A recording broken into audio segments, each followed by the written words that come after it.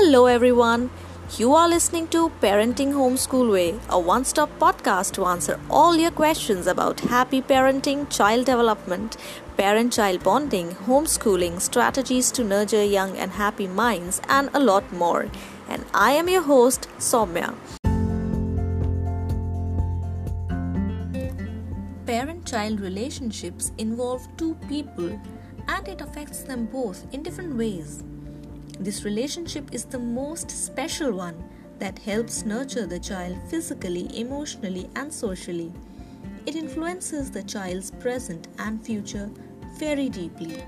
And the same happens for parents as well. Their present and future are also affected by this relationship, as the not so strong ones start falling apart as the child's teenage starts. A good parent-child bonding lays the foundation of child's personality, behavior, mindset, confidence, and approach towards life. Better relationship with parents means better chances of having happy relationships in future. For beautiful bonding, it is important to spend time together without gadgets. Playing, singing, dancing, talking, letting kids know by action that they fall in our priority list. And how do we show that? When the kids are babies, they cry, poop, feed, and these are the only interactions that happen between a parent and the child. And no, we are not pampering them by attending them at their every cry. This is the first step to build the bonding. The child who is new to this alien world looks for our constant attention, trust, love, security, and we are made to think that this small baby who doesn't even know how to use his own body is manipulating us. Really? Kids don't manipulate us. They just need love. Yes, they do stuff to grab our attention because hey, who doesn't want to be loved all the time? Before I move forward with how to build a strong bond with our kids, I want to touch upon this one thing.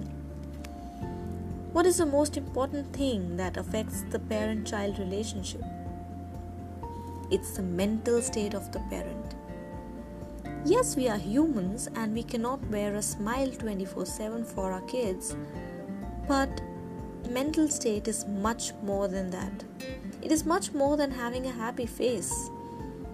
I would cover this in a separate podcast as it would require more clarity and details. But we have to understand that the negativity or positivity in our lives affect our kids directly.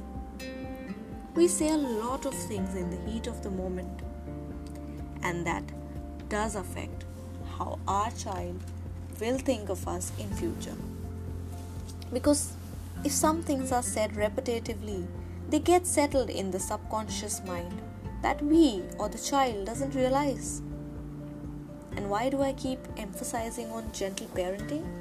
It's because I have tried everything with my kid and other kids that I have worked with, but being gentle is the key that I have found. And that is why I keep sharing about it. You know, when we start visualizing our kids just like other human beings around us, or say adults in our lives, we can make things easier for us and for them. I call this the swapping pause. I have coined it myself after a lot of realizations that were brought to my notice by my child. So what is swapping pause? Whenever the child does something that triggers us in any way, we have to take a pause before lashing out and swap ourselves in the position of the child.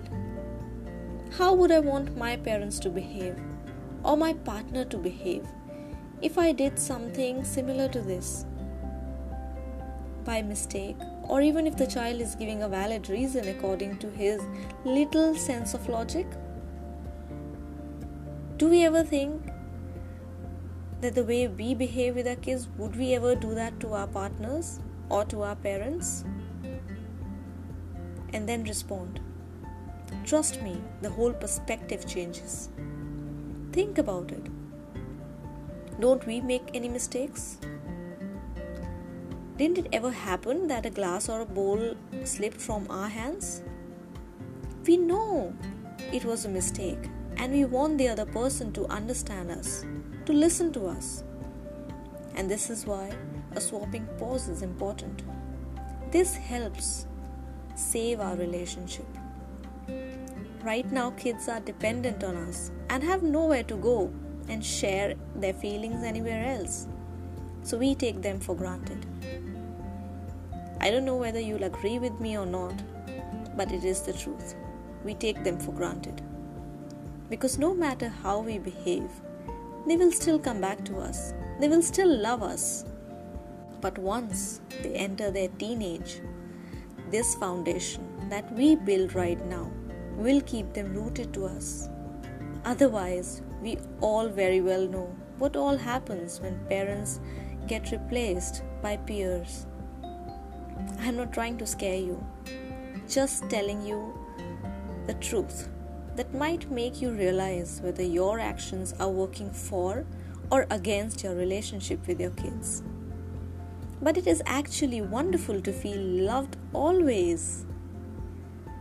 Hence, kids and parents actually need the same thing from each other, but maybe at different times. So more positivity coming your way in the next episode. Make sure to tune in, and thank you for joining me on Parenting Homeschool Way. Till then, take care, be happy, and love more.